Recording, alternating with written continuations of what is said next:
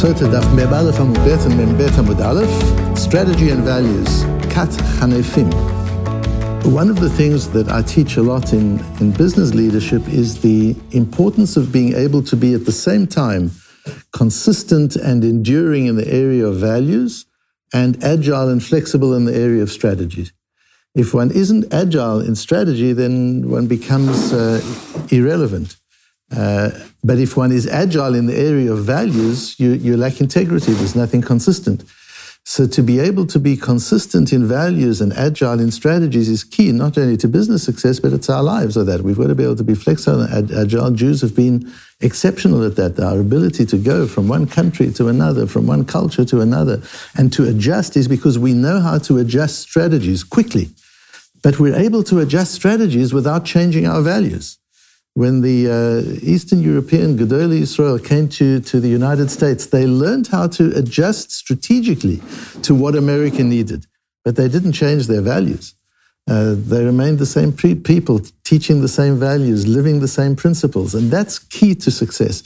And a lot of when machlokes did arise, a lot of it was around that issue. Is this just strategy you're changing, or are you beginning to change values? Within the House of Brisk, that was an issue with Rabbi Yoshe Ber Soloveitchik in America adopting modern orthodoxy and his cousins in Yerushalayim being very anti-Zionist at the time. The question wasn't, is this the right strategy or not? Rabbi Yoshe Ber Soloveitchik said, this is a strategy you need in the United States. If you're not going to speak the modern language, you're not going to have anything at all. And their question was, yes, but are you just adapting strategy or are you changing values? And being able to make that distinction is so important. An investor told me yesterday that whereas over the last 20 years, he invested in bright young people who had good ideas. Now he's interested in experienced older people. And he's changed his investment strategy. Why? Because bright young people have never worked in an environment where you've had to pay for money before.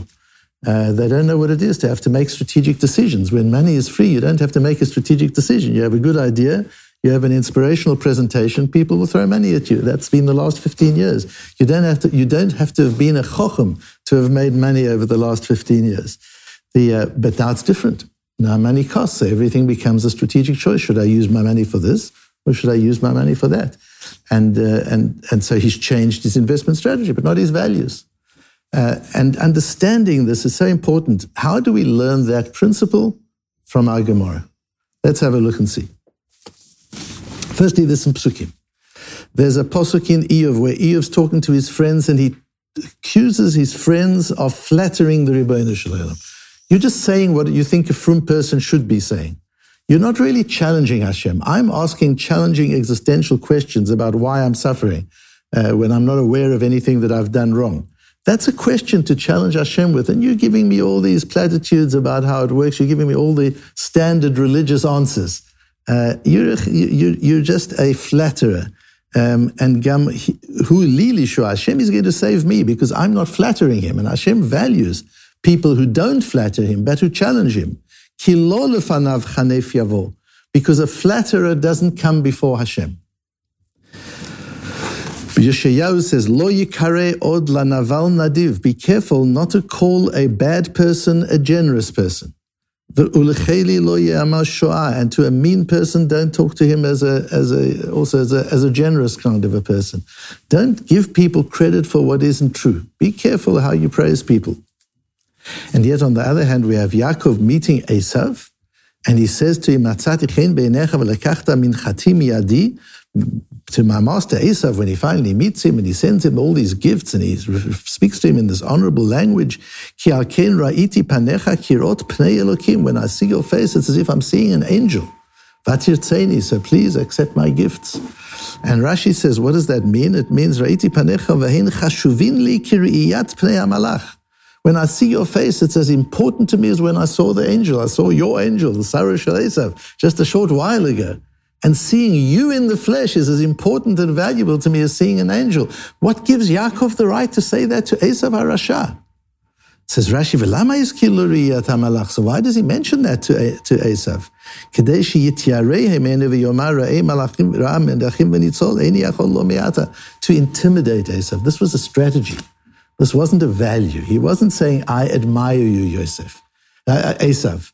When you admire a person, you're expressing a value. Do you admire tzaddikim or do you admire Rishoyim? Do you admire Talmidei Chachomim or do you admire Amaratzim? Who you admire says a whole lot about who you are. When children have posters of sports idols and celebrities on their walls, that says something about the children's upbringing. If they have pictures of tzaddikim and Gedolei Yisrael on the wall, it says something different about their upbringing. That's a value. Who you've got up on your wall is a value. So, was this a value? No, says Rashi. This wasn't a value. It's not saying, I think you're a great man, Esav. This was to intimidate Esav. It was a strategy. So here we begin to see the difference between a value and a strategy, and we'll see the source for Rashi in our Gemara. Where the Gemara says on our Omid,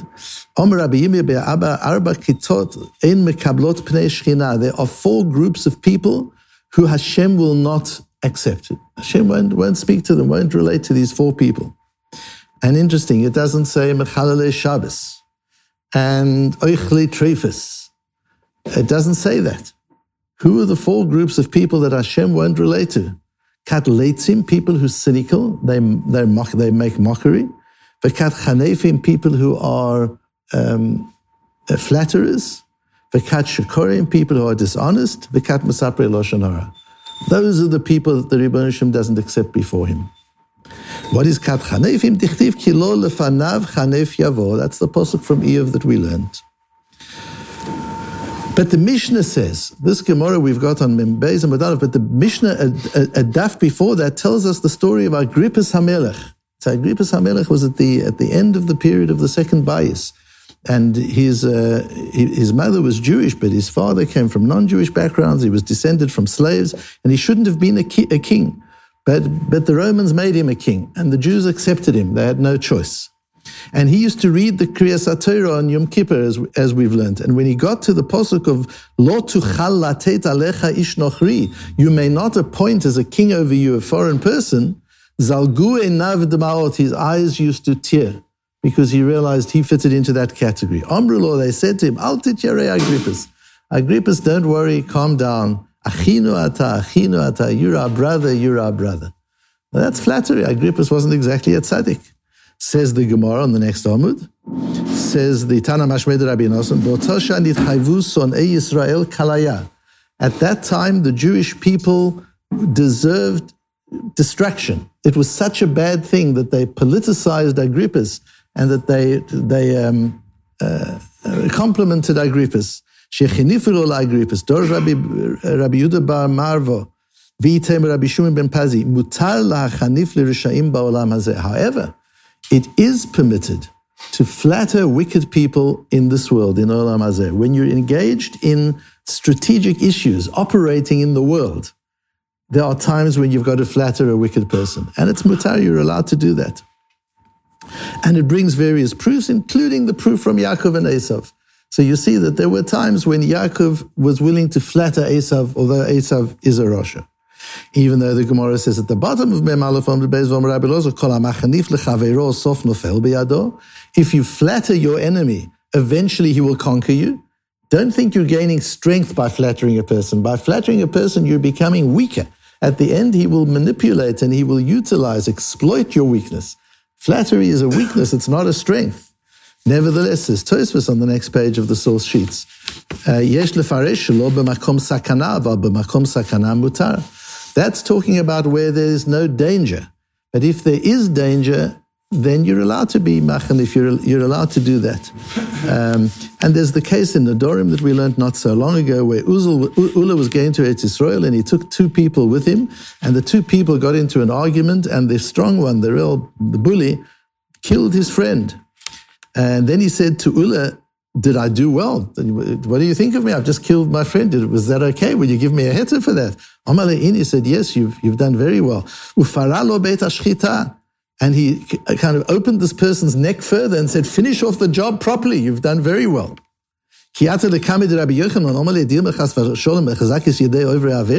When he came to Rabbi Yochanan in Eretz Yisrael, he said, Rabbi Yochanan, this is the story. This is what happened. Maybe I did a terrible thing by encouraging this gangster and saying something positive to him.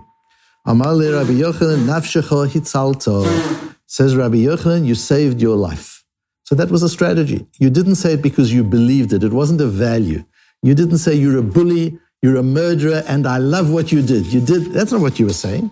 You were saying, I'm terrified of you, and I'll tell you, you did okay. It's already done. It's not going to make any kind of a difference. I'll tell you, you've done okay in order that you should leave me alone. So it's a strategy. It's not a value. We're seeing in the whole sugya. I want to show you how you extract from the sugya. Although this piece of Gemara is talking about flattery, and it's a very important piece of Gemara just in terms of the flattery and how serious flattery is. But in understanding the guidelines of when yes and when no and how to and how not to, one begins to understand that principle. To flatter as a strategy to save your life is okay, but be careful that you're not treating it as a value. And Rabbeinu Yonah paskins in Shari Tshuva. Shari Tshuva is a sefer. Rabbeinu Yonah Migurindi was 13th century. He was a Rebbe of the Rashbo. He was a Talmid of the Ramban. He in fact became a Mechutin of the Ramban. He was very close to the Ramban. And he took part in the machlokes against the Rambam and really opposed the Rambam very seriously. Later on, he had terrible charot, he had terrible regrets that he opposed the Rambam, and he wanted to go to the Rambam's grave to ask Mechila, and he wrote Shari Tshuva as part of his Tshuva process. And from there on, whenever he gave a shir, he would quote the Rambam with a lot of respect to try and correct what he'd done wrong. And Shari Tshuva is like a Shulchan Aruch on Midos. It's a Shulchan Aruch on Musar. There are three classical Musars for him that everybody has to learn and know. The Mesilas Yesharim, the Chovos Halavavos, and the Shari Tshuva. Those are the three foundations of Musar, of Jewish behavior. If one doesn't know that, it's hard to live, it's hard to practice being Jewish. What do you know? You know, the Shulchan Aruch tells you the actions you've got to do. But what about the Chovos Halavavos? What about the heart? What about the feelings? What about the inner place? How do you relate to Hashem? How do you relate to people? How do you relate to the Torah? Those are the three Sforim that one needs to know. And in the third Shire of Shari Tshuva, he goes through some very important principles with respect to mitzvahs, to halachas. And he has a section on the kittim, these four groups that Hashem doesn't accept. And he has a section for each of them. And this comes from the section on kat chanefim, the group of people who are flatterers. And he says, "Amechabed et harashaim miderech shalom." If a person honors a wicked person for purposes of peace, omnam lo yedaber tov al haresha, he doesn't praise the wickedness. He just deals with him in a reasonable way. V'lo yitnaheg bichvodo al derech asher yechashvu bnei adam ki yechabdenu ma'asher yakar be'einav nichbad. The reason that he's got to make it clear that in honoring this person, it's not because I approve of his values. It was the famous story when the Chazon Ish received Ben Gurion. And Ben Gurion at that time had some really bad values. He had some very wonderful qualities, but he had some really bad values from a Torah perspective. And people said to the Chazon Ish, how come you were willing to receive Ben Gurion? And the Chazon Ish says, I took my glasses off. I couldn't even see him because the Chazon Ish had very poor vision. Said, you will have noticed when he came in, I took my glasses off. And part of the reason for him taking his glasses off is to demonstrate to people that although he's showing him honor, it's in his role as the prime minister. It's because he has the power to make a difference to yeshiva boys. And that meeting led to the fact that the yeshiva bochrim were released from army duty, which at that point was incredibly important for the re-establishment of Torah in Eretz Yisrael. And it was that meeting, but he took his glasses off to demonstrate, I'm not approving of the man. I'm not approving of his values and his beliefs. I've got to do this. He's the prime minister. He has the authority and the power, and I've got to honor him. Says the Shari Tshuva, that's allowed. As long as it's clear from your actions that it's not a value. You're not endorsing the person's belief systems. You're not endorsing the person's lifestyle. You're honoring him, you're respecting him because of the position he has. The same way as you're courteous to a wealthy person, because you want to do a deal. You're having a business conversation with a wealthy person who's not the straightest of people, and he's not a religious person, and he maybe doesn't believe in Hashem altogether. And you have a business relationship, and you treat him well, and you treat him with honor. Why? Clearly because you want to do the deal. How are you going to do the deal if you don't treat him well? That's all allowed. That's strategy. Strategy is agile. Strategy, you adapt. That's how you become successful. אך החלק הזה הותר מדאגה מדבר פן יזיק הרשע ויגרום הפסק בזמן שיד הרשת תקיפה ושעתו חצופה. This is permitted. ואין בידינו להכניעו וחילנו להניעו. You can't change him, you can't change his life, you can't turn him into a tzaddik. אך לא ישבחנו ולא ידבר טוב עליו לבני אדם. But be cautious, warns the Shari Tshuva.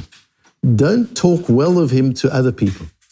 That you have to honor him in the moment, yes, that's strategically wise.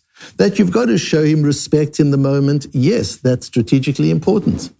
But you don't have to go to other people and say, I had this wonderful meeting with so-and-so and he was... That you don't have to do. Don't do anything that demonstrates that you endorse the other person's values. If the other person is not an integrous person, if the other person is not a tzaddik, if the other person is not a Baal Midos, if the other person is not a believer in Hashem, don't endorse him in a way that makes it seem as if you are aligned with his values. So there's no reason to praise him or her to other people. But in your dealings with that person, absolutely. And so we need to understand the difference between strategy and values. Strategies have to be agile and ever-changing because that's what makes a person successful, the ability to adapt and modify their operational strategies depending on the environment in which they are. But in doing so, to be really careful that your values are enduring and never changing. And knowing the difference between strategies and values is foundational to Jewish integrity.